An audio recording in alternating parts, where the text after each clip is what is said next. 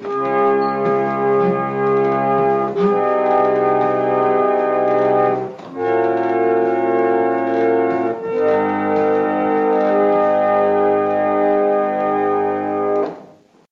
and welcome to Ipse Dixit, the podcast on legal scholarship. I'm your host, Brian L. Fry, Spears Gilbert Professor of Law at the University of Kentucky College of Law. My guest is Steve Fuller, Professor of Sociology at the University of Warwick. We will discuss his book, A Player's Guide to the Post-Truth Condition, the name of the game, which is published by Anthem Press. So welcome to the show, Steve. Thank you. Thank you for having me. The pleasure is all mine. As you know, I'm a huge fan of your work, which I have cited to relentlessly, despite my proclivities to advocate otherwise. I know. You got to watch out for that. They'll call you a hypocrite. And they might not mean it in a nice way. But so anyway, I'm delighted to meet you and have you on the program to talk about your wonderful new book, which frankly is just like crammed with so many provocative ideas. We won't have a chance to even scratch the surface in this interview. But for listeners who haven't had the pleasure of reading your book yet, I wonder if you could start by telling people what you mean by post-truth and how the post-truth condition should affect the way we think about knowledge and the production of knowledge. Okay, well, so for people who aren't familiar with my position on post-truth, I guess the first thing to get some bearing on where I'm coming from is I don't think it's such a bad thing. Okay, so that already puts me in a category by myself. This book that we're talking about, The Player's Guide, is actually a follow-up to a book that I published in 2018 called Post-Truth: Knowledge as a Power Game. And that kind of gets to kind of the core thesis.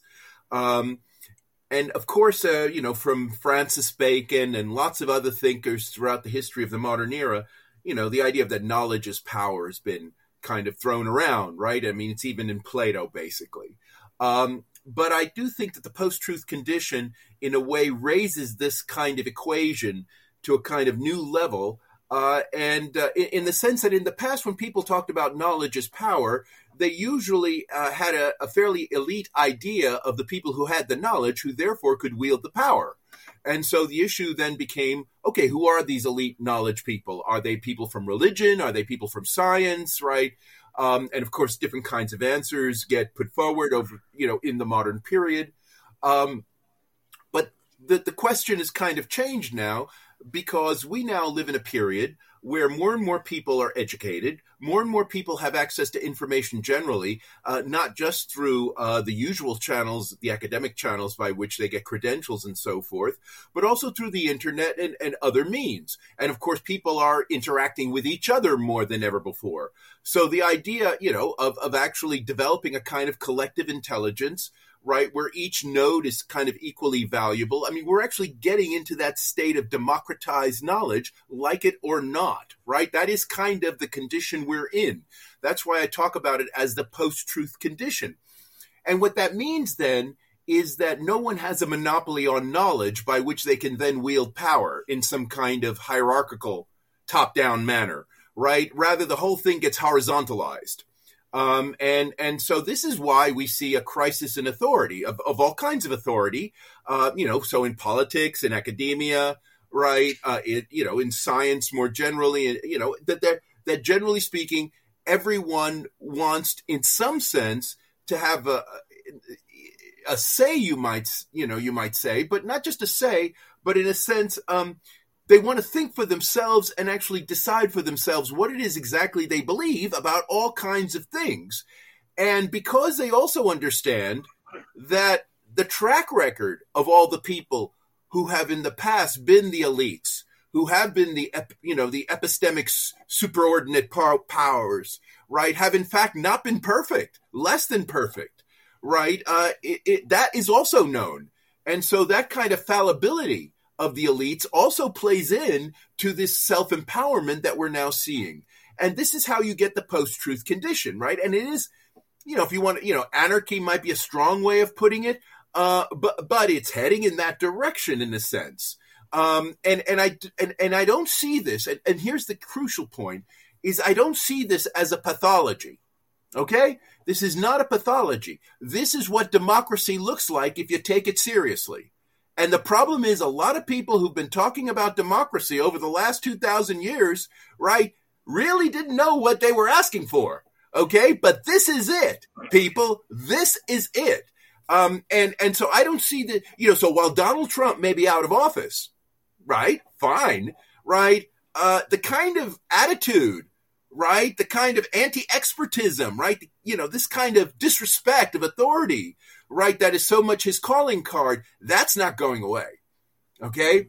It may be sublimated, it may become disciplined in some way, it may become institutionalized in some acceptable way, but it isn't going away. So people who start with the assumption that post-truth is somehow anti-truth, it's something we have to get rid of, it's a temporary blip on the screen. No, this is the world that we've always wanted from democracy. It's just that we didn't realize what it was we were asking for. Well, so I wonder if you could talk about the post-truth condition specifically in relation to academia and the academic enterprise, because it seems like it poses a kind of challenge to that enterprise, at least as traditionally conceived. Well, yeah. I mean, there's a sense in which in the secular world, academia has kind of replaced the church, in terms of being the kind of the mainstream through which people get credentialed to do all the kind of important work that gets done in society, right? And universities in the modern period have increasingly assumed this role. And in fact, universities would not be these large, some might argue, bloated institutions that they are today, were it not for the fact that most of the time what we're doing is credentialing people. We're not necessarily educating them, but rather we're giving them license to do other things in society, right? And in this regard, it's like putting holy water on them when they get a degree. And it seems to me that this kind of significance of academia, where we talk about our living in a knowledge society, where academia is kind of front and center, it seems to me this is the kind of thing that's being challenged today. And it's being challenged, again, in a sort of ironic way from the fact that a lot of all these people who we have been training for all these years now, right, do end up thinking independently. And part of their independent thinking involves challenging the assumptions of the sorts of things they had been taught. And so this then leads them to think, well, why do I continue to support this institution? And one of the things that we're seeing practically now is, in fact, we're getting alternative ways of credentialing people that do not involve the university. And I think the more and more that happens, and also the more and more that research is done outside the university, right, where there are private contractors and so forth, who have a kind of independent existence and their own source of legitimacy, right, the university ends up getting hollowed out as an institution, right, and becomes, it puts itself in a very kind of difficult situation about how it goes forward, right? So the decline of the university is, in a sense, a decline of this kind of hierarchical notion of knowledge, right, that then wields power, that has been so much the centerpiece, of the modern era. So I can't help wondering whether you think academics should resist or embrace the post-truth condition. And I guess sort of if the latter, what would that mean, and what would it look like? And is it even possible within sort of the way we think about the academic enterprise today? So here's a couple of things I would say about that. One of the ways in which universities because universities have been one of the interesting things about universities, of course, is they've been around for a long time. And it's interesting to see how they've managed to adapt to change, right? Because, universities have faced all kinds of challenges before, and not just political challenges in the sense of censorship, but they've also, the Industrial Revolution was a challenge to universities in the early 19th century, right? Right, when we started to see that the kind of knowledge that was actually producing genuine sustainable wealth was coming not from people who were trained in holy orders, but were from these inventors who went to mechanics colleges, right? I mean, this became very obvious in the early 19th century, and yet somehow universities managed to recover that, though it took them pretty much most of the 19th century to do that. And so it is possible that universities can recover, but what they have to do is, in a sense, to kind of take seriously the kind of knowledge that's actually being generated, let's say online, right? And not just dismiss it out of hand as just being biased and fake and echo chambers and all the rest of it. In fact, we should be thinking about echo chambers and filter bubbles as cultures, right? I mean, we don't disrespect cultures, right, just because they're different from us. Well, in a sense, filter bubbles and echo chambers are cultures too. And so there's a sense in which academics need to have a little, rather than having this kind of antagonistic stance toward the internet and toward the non-academic culture because it's challenging a lot of its prerogatives, academics need to take a more detached stance toward it and, in fact, think about normative structures in which they themselves can function and also all these non-academic agents can function, right? And that is where universities have always been their strongest, has been to, as it were, rise above the occasion in which they are competitors, okay? And that is, in fact, what happened in the Industrial Revolution, right? So it was quite clear that Oxford and Cambridge were not going to match the mechanics colleges with regard to creating machines, right? And inventions, right? Guys who, people who graduated from those places just aren't in that market, right? But what they might be able to do is explain why those things work as well as they do and how they might be able to work better, right? If you have some general understanding of scientific principles. Right? And this is where the training in science and mathematics and stuff like that actually starts to have some purchase and eventually filters down into the development of fields like engineering and medicine and so forth. Okay? So the academic culture was able to reinvent itself in the face of all these radical challenges to its legitimacy, right? And now the radical challenges are coming from the information technology side of things. You're right? And so, in a sense, Silicon Valley is the new Manchester. Right. And in a sense, we need to reinvent ourselves in light of that, but not take a hostile, antagonistic view that somehow they are the other.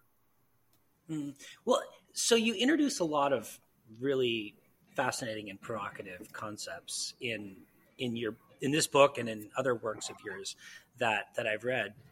One term that you use that I've found particularly interesting is academic rentiership. Oh, yeah. And I wonder if you could talk a little bit about what that is and how you think it plays into the way we conceptualize the academic enterprise and sort of what we ought to do about it. Well, I think look, at the end of the day, like it or not, and academics will be the last to want to admit this, we are basically rent seekers in a sense, and we have lots of ways of maintaining that status. So the first thing that happens is that usually a form of knowledge gets invented or developed somewhere, very often outside of academia, right? But then what academics do is they capture it. They capture it conceptually. And what that means is that puts it into their web, the things they can understand. And then, as it were, they brand it. Right. And not only do they brand it, they use the branding exercise as a way of reproducing it more effectively than anyone else can, because the academics already have a kind of pipeline to training people. Right. Because academia being kind of the main vehicle by which society is reproduced in terms of credentials.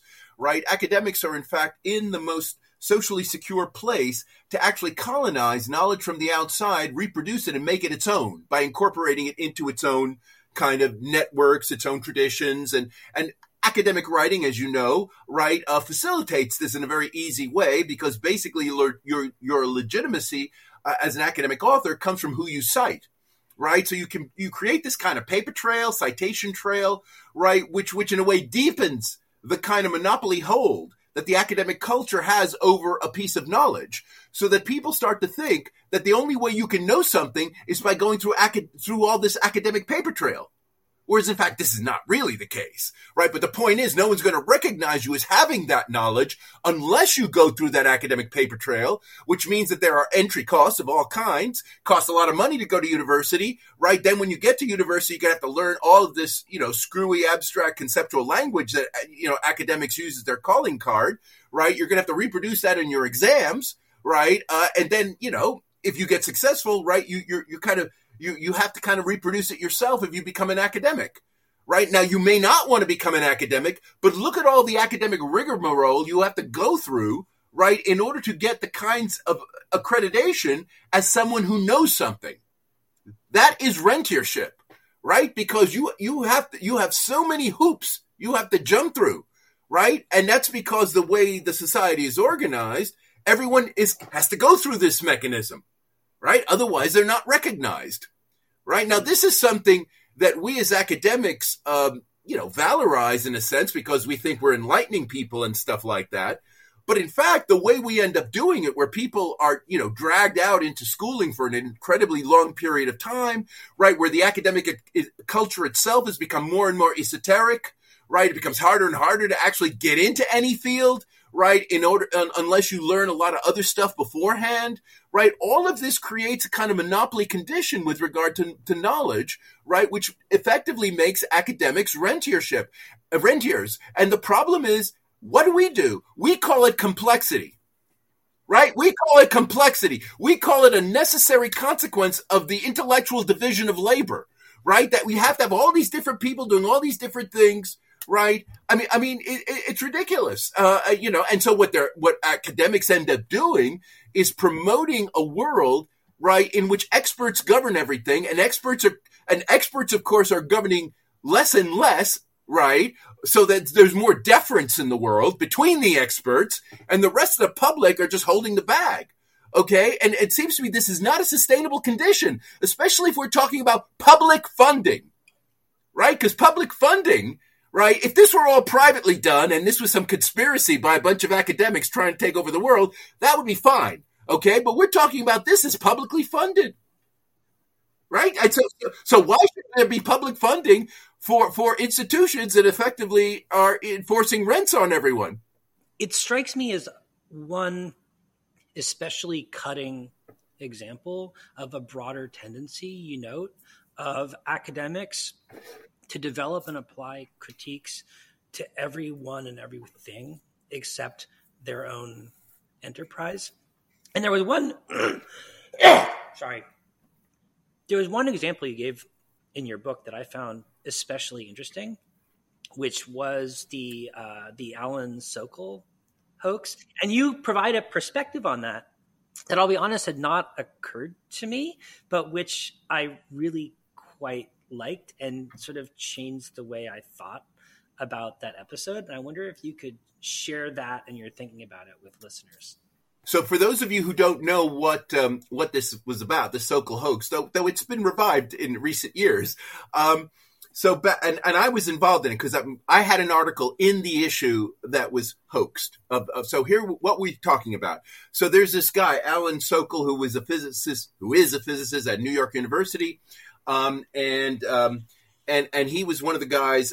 Again, some of your younger listeners may not remember, but there was this thing called the Science Wars back in the 1990s, and and this was, if you want to put what the Science Wars were about in context, it was very much about, you might say, it was a kind of ideological effect of the meltdown of the post-Cold War economy, which had been in which the state and the public had been so focused on supporting science and technology. But once the Soviet Union disappeared, people started asking very fundamental kinds of questions about why should the state be funding science and technology if all it does is support high-tech stuff that relatively few people benefit from. I mean, it's fine when we think there's going to be a nuclear war, but if we don't think there's going to be a nuclear war, why should we still do it? Right? So in this context, the United States government and all kinds of governments around the world that suffered massive deficits from having invested in the Cold War were now thinking about cutting budgets, and science was on the chopping block, okay? And physics in particular. And so the Science Wars, in a way, comes from that kind of background. And meanwhile, as part of this, a kind of parallel development was this field of science and technology studies, which in a way takes a kind of a critical view, you might say, of science and technology, in the sense that it doesn't necessarily trust the scientist's self-understanding of the field, right? So in other words, and I'm part of this field. Okay, so I am one reason why I was involved in the Science Wars, because I'm actually part of this field. And so this field tended to have a kind of demystifying effect on science and technology. And basically what that means is that science and technology is a social, political, economic activity, just like everything else, right? I mean, the details are different, but in terms of the general way you understand the dynamics, not so different, okay? And this was the thing that a lot of scientists were objecting to. because this, if you take this kind of view, this science and technology studies view seriously, you end up asking the usual questions you ask about fairly elite kinds of activities, right? Is there sufficient representation of alternative viewpoints, gender, race, blah, blah, blah, class, right? All these things become very prominent in the discussion about the legitimacy of science, which scientists weren't used to talking about. Okay? So this is how you get the science wars. So there's this one cultural studies journal, which was at the time the leading journal in the field in North America, called Social Text. And it turns out that Sokal, this physicist at New York University, was actually a friend of one of the editors of this journal, Andrew Ross, and so he managed to slip by, to this journal, an article. A very long article, I should add. I mean, for those of you who have not seen it, it was all about the transgressive hermeneutics of quantum gravity or something like this, right? And what he was basically arguing, and it was very much in the style of a lot of the kind of, deconstructionist French thinkers that probably were at their heyday in the English-speaking world at the time, where there would be this use of scientific and mathematical language, but reading very radical implications into it, right? And kind of making it look as though, everything is kind of on the same page, right? And so basically what Sokal did was he wrote an article in that style where he planted a lot of nonsensical stuff, right? Which sounded fine to the editors because they weren't professional physicists or mathematicians or anything, right? Now the thing that I'm pointing out about this, right, was, not only did he do this, right, but he immediately, once the thing was published, he went to the New York Times, okay, and he told, because I know this because the New York Times called me as soon as this thing came out, and asked for my opinion on it, and I thought, wow, at the time I thought, wow, that's kind of an interesting move. Not only does he spoof them, but he gets ahead of the story. He gets ahead of the story by saying, I spoofed these clowns. And it worked. It worked because, and this is the thing I find so disappointing about all these radical, progressive, social constructivist guys that I'm aligned with, is that these guys didn't stick by their guns. Because if they stuck by their guns, they would have said, what? The author is dead. Why is Alan Sokal in charge of masterminding the interpretation of his text? How does he know this text is a hoax? This text may be genius. We'll only know it in retrospect based on the communities that it attracts, right, that derive something from it. That would be the standard line. But they didn't adopt that. They immediately regressed, right, to some kind of idea, the author's in charge of the interpretation of his text. And so Sokal basically masterminded this. He got the New York Times on board, and the people on our side just rolled over, basically. They said, oh my God, we need to get physicists on board to, peer review articles that have references to physics in the future, blah, blah, blah, right? And all of a sudden, all these so-called social constructivists, anti-realists became metaphysical realists, right? And so now we have this, in the last couple of years, we have a series of hoaxes called Sokal Squared. We're a group of very enterprising people who are now very much upset with the kind of political correctness culture we live in now, right? Decided to send something like, 20 articles to different journals, exactly in the same way as Sokal did with his one article. They sent 20 of them, right? And several of them got published, and a few got rejected, and several were still under consideration. But then they immediately go. They put videos on YouTube. They go to the Wall Street Journal, right? They immediately, as soon as stuff gets accepted, right? And again, the same thing happens, right? They control the spin. Now, this is very interesting because this is a tactic. Now, you might say this is great public relations, and it is, but it's also a tactic that scientists normally use even when they're not hoaxing.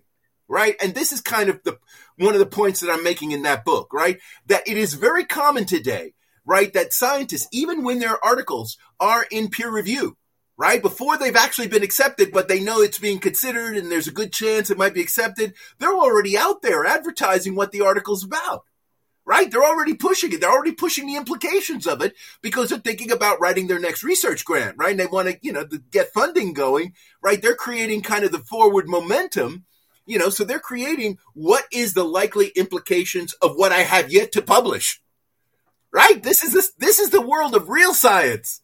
So-called real science operates this way. And so, this is kind of the point I'm making in the book, right? Is that the Sokal hoax thing really revealed a lot, but just as much about the way science normally works, right, as any kind of weird kind of incompetence that might have been involved in a cultural studies journal, which I think is completely secondary to any of this. What's more interesting is the way that getting ahead of the story is really kind of the thing that matters in science just as much as it does in any kind of public relations. So in some respects, reading your book, I felt like one of the big themes was sort of almost like daring ourselves as academics to have the courage of our convictions and to actually take seriously and apply to ourselves the ideas that we otherwise apply to others. Is that a fair assessment of at least part of the project? Yes. I mean, one of my pet peeves, you might say, that transcend the books, is this, because for those, people who spend their lives in the humanities and social sciences knows that you can't actually be in these fields unless you're critical, right? Critical. That's the thing, you got to be critical. And, look, I know something about the history of criticism. Criticism doesn't matter unless the criticized thing or person recognizes the criticism, okay? So the point here is that criticism is not just something that critics talk about amongst themselves, all right? That's just, I don't know what that is. That's like gossip or something. That's not criticism, right? If the only people who understand the criticism that you're writing about, whether you're talking about the criticism, criticism of capitalism, criticism of Trump, criticism of whatever, capitalism, populism, right? I mean, we've got critics of everything these days. Everything that exists is criticized in academic culture, right? Nothing's left standing. Fortunate for the things being criticized, none of it ever gets outside the academy. And the reason why it doesn't get outside the academy is because basically the academics don't know how to communicate, right? And here's the nub. And this is, going to the point of your question. There is no incentive in academia to communicate outside of itself, right?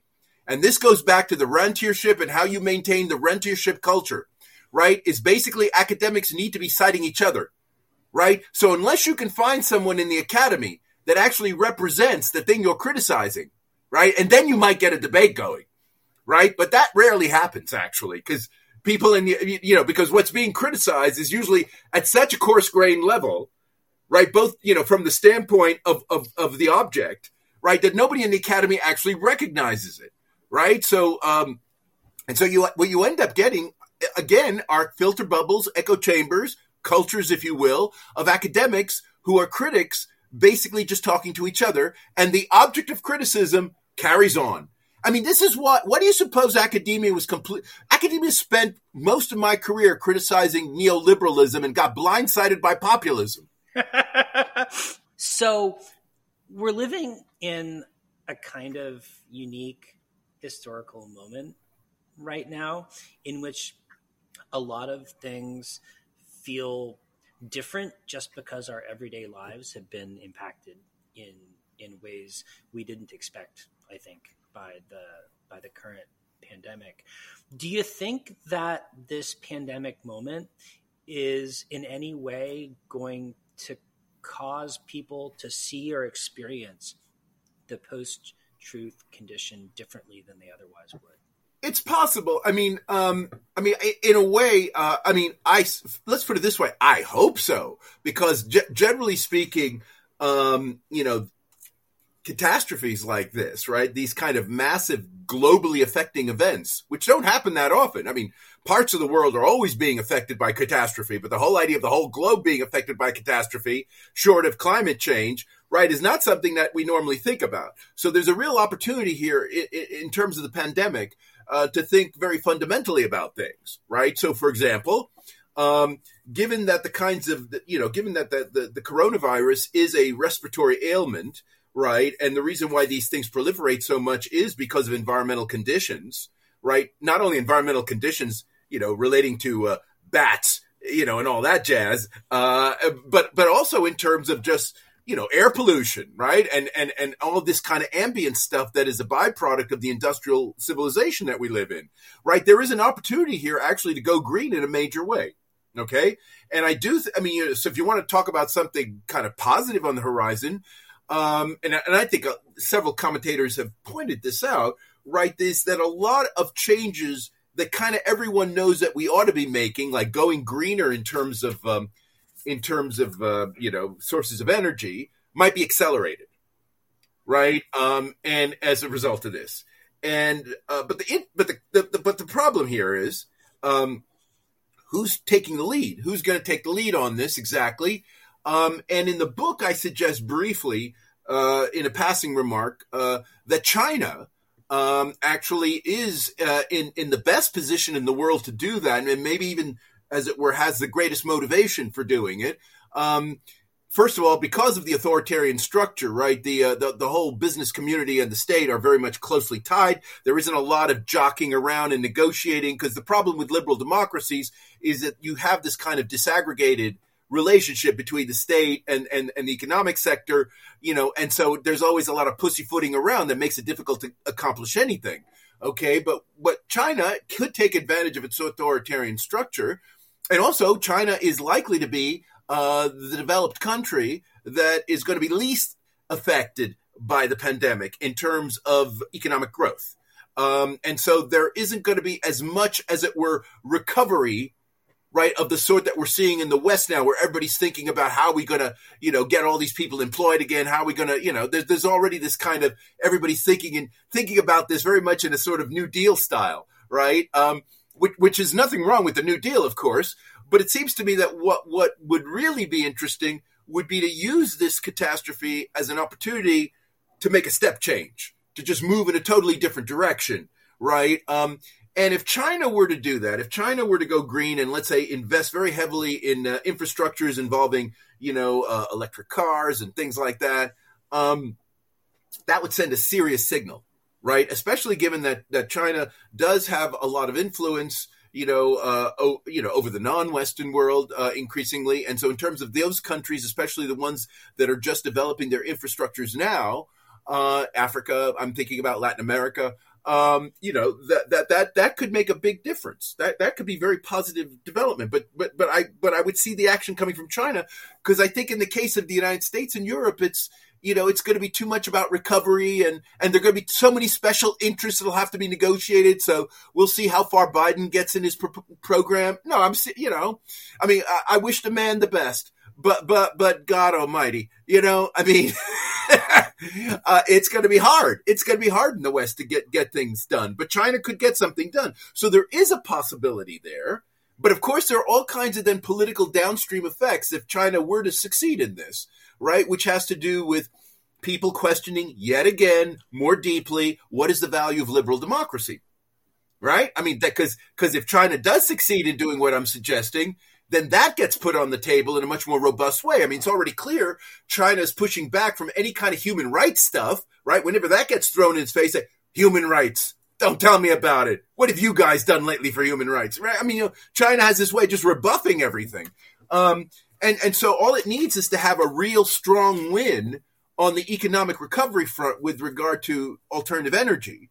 And then it's in a strong position. But then look, I'm not consulting for the Chinese government. I don't know how these guys think, but I'm just saying, if you want to know where a real substantial transformation could occur, my guess would be China. Well, so Steve, in closing, kind of turning the question or the camera, as it were, back on ourselves as academics, for listeners who, like me, are themselves academics, if we want to embrace and kind of accept the post-truth condition that you're describing. How can we do that?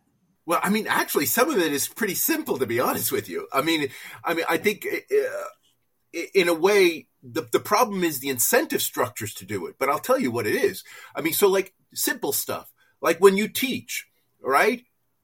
Teach in the way we're speaking, right? Even if you're assigning students, texts where there's all this esoteric technical language going on, right? The way you teach, right, is by conveying what's in those texts in a way that you can embody it, right? It makes it look like it's coming from a human being, right? Not from a machine, right? This is why, for example, I really hate PowerPoint. I hate a lot of the technological mediation, right?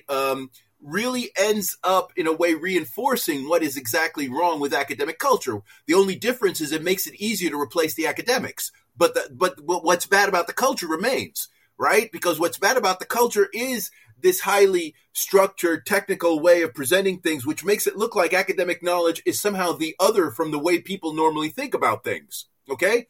And the point is, if we want academic knowledge to have any kind of impact on people, then we have to embody it as real people, right? We have to actually act as if the kind of stuff that we spend our lives studying actually is worth thinking about, right? It's not just something you have to tell students because they need to pass an exam so they can get a credential, right? No, it really has to be something you embody. They have to be convinced, right, that this is something they should think about. So in other words, you really do need to you have to popularize this stuff. I mean, you really do. You actually have to make your students think. You have to persuade them, right, that what you're talking about matters more than just the exam. And of course, this, I think, would have knock-on effects in terms of how you think about the way students should write papers and, demonstrate their mastery of the material. Because, again, we have to move away from the idea that, basically, you teach students talking in a technical lingo that nobody in their right mind talks, right? And then they have to reproduce that in an exam. No wonder they forget the material once they're finished, right? This is how academic culture looks like rentiership, because it is this kind of bad dream you have to go through before you get somewhere meaningful. And it seems to me this is the way we are constantly stabbing ourselves in the back. And we got to get over this. The problem is there's no incentive in academic culture to do this. The incentives move in the opposite direction. They move toward, in fact, greater technicality, right? Greater kind of distance, as it were, right? From, so the more sophisticated, more intelligent, the more you know, right? The better you are, especially if it's really hard to figure out what you're saying. And we have to move away from that, right? People should be impressed by our knowledge because it does something for them. Oh my God, I love it. Well, Steve, thanks so much for coming on the show. I really enjoyed reading this book, just as I've always enjoyed all of your other work, and it was a great pleasure talking to you. I hope I can have you back on the show when your new book comes out. Yeah, well, that'd be great. Yes, and thanks for having me. This is very, very interesting, and I hope your listeners find it interesting as well.